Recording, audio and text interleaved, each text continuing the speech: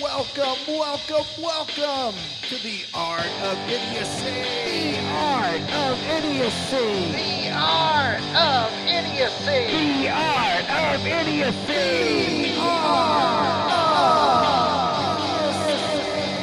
That's right, coming to you directly from Scorpion Ranch, located in Chicopee, Texas, a lawless little town right outside of Austin. Here we are with the Art of Idiocy. All right.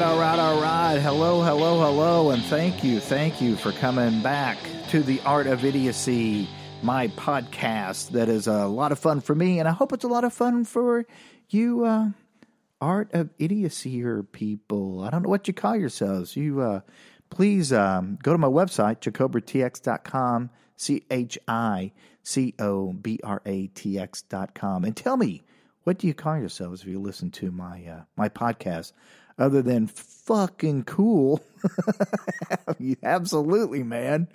The fact y'all listen to it makes me cool, and I'm a coattail rider right there. All right, it's going well here in Austin, Texas. South by Southwest is coming up. If y'all never been here, you should come to South by Southwest. It's pretty crazy, but still a whole lot of fun, man. It's a lot bigger than it used to be, but you can still find the fun stuff to do there. And big shout out to all my Swedish folks, Kim, Nicholas, Red Top, Martin, Frederick. Got another Martin from Stockholm coming in. So all my, like I say, other ones, my Gothenburg peeps coming in. We're going to have a whole lot of fun. So that's it. All right.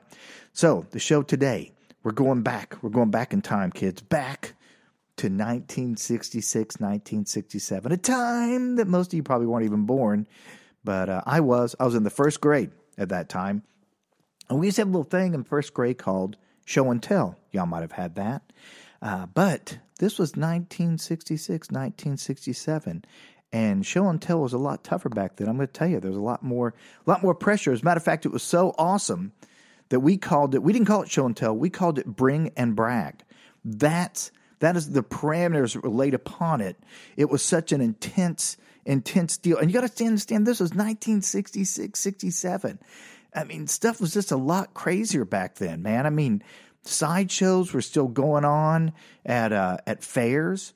Nobody wore seatbelts in their cars, right? You could still go to the mall and go to a pet store in the mall and buy either a little crocodile, a piranha, or a monkey without your parents' permission. Yeah, man. That's what I'm saying. 60s. Freaking cool, man. All right? So, needless to say, bring and brag was a little more intense, a little more, we upped the game, my friends. Up the freaking game. All right? Let me show you here what happened. First grade. Trey Barkley, what does he do? He gets up there. He armpit farts the theme to the Munsters. All right? You know, credible technique. Hit every note dead on. Quite impressive. Kim Reed brought her little brother there that had a lazy eye so that we could all look at his lazy eye and hold up fingers and watch him as we held fingers on the other side of the room to watch him with that lazy eye say the number 3 for holding up 3 fingers. We're like, oh my God. Granted, not PC at all, but a hell of a lot of fun. Kim brought the bring and brag, but the best bring and brag of all time was Warren Cox, who brought up his boa constrictor Petunia, and in front of the whole class, he fed Petunia a live mouse. That's right, a live mouse. Bring and brag at its finest. So therefore, the challenge was on me. The challenge is on me, Brian Fuller, to come through and up the bring and brag game. I gotta be bringer and bragger about it. So what did I do? I brought a real grenade. Now, if you notice, I didn't say live grenade. I bought a real grenade.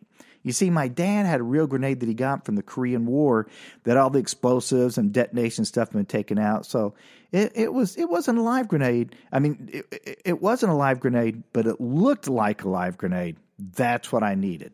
Now, the reality is I could have gone through this in a much better way. I could have asked my parents if I could take the grenade to school, or ask the teacher if I could take the grenade to bring and brag, or ask the principal to bring and brag. But I didn't do that.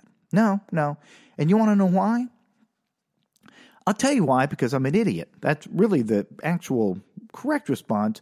But at that time in my head, I'll tell you why I didn't have to tell anybody, because I was a showman.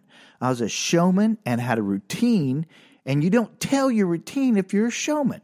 I was working this stuff out in my head. I'm thinking I'm going to get on Ed Sullivan or on Dean Martin, get to hang out with the Gold Diggers, all cool shit like that, man, because I'm a showman, right? And I worked out a routine. So the day that came for me to go there, bringing Braggett, I took the grenade, threw it in a paper sack, went to class, sat there, do school, didn't give a shit about what I was hearing about. I just wanted to get to Bring a Brag. So I get to Bring a Brag, teacher asked if anybody has anything. Nobody raised their hand except for me. Boom! Yeah. Didn't matter if you would have raised your hand. I was going to smoke anyway with my routine. So I get up there and I stand up in front of everybody and I tell them, I go, I want to show you what I have today. And today I have, and I reach my hand in the sack and I pulled out, I go, a real grenade. And I had everybody's undivided attention, just like I had envisioned. All right?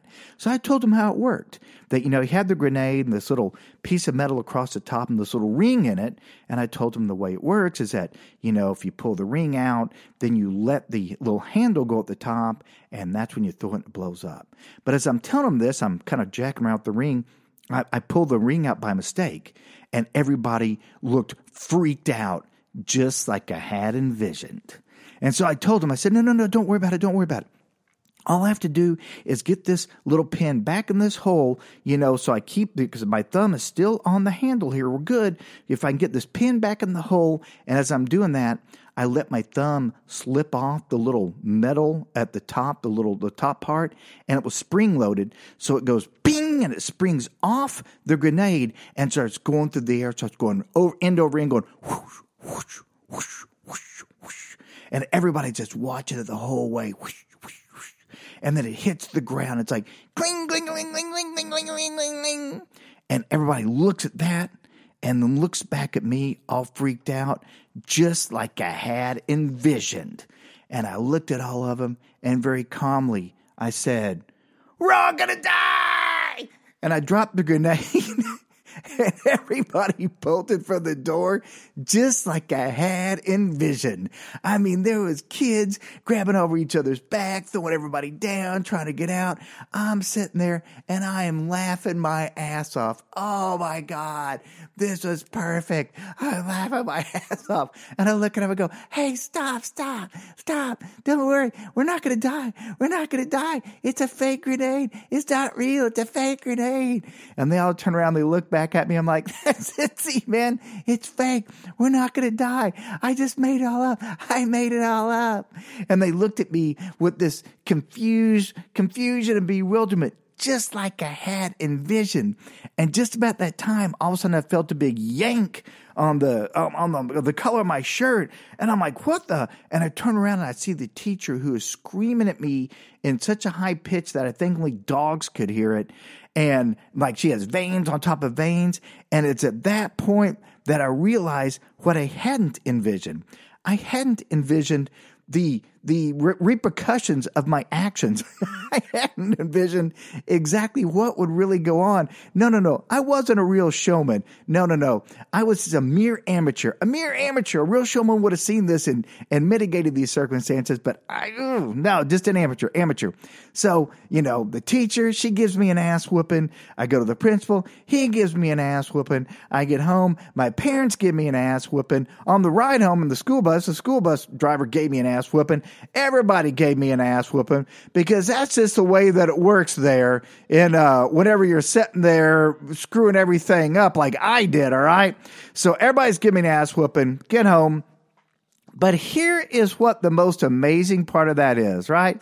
Yeah, I mean, at home, I got grounded and all that stuff, and I had to go back to school. I had to apologize and everything. But guess what I didn't have happen to me, all right?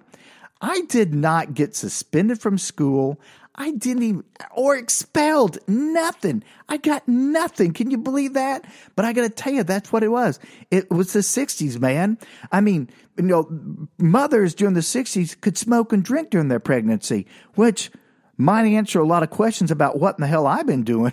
a lot of my decisions there in life, but that's what it was. And I got to tell you, even to this day, I still think back about it. every so often I think back, I thought, what in the world would possess me to take a freaking grenade to school and scare the shit out of everybody? And then then it hits me. I think about Warren Cox, Petunia, and eating the live mouse, and I know exactly why I did it. That's it right there.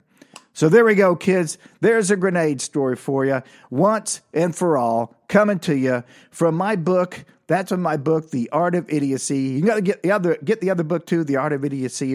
Go to the website, JacoberTX.com. And once again, thanks so much for tuning in. And I'll be better about getting off my ass and getting more of these out and rocking and rolling. And you guys kick ass. Totally appreciate it for feeding my narcissistic behavior. I love it, man. All right, we'll see you.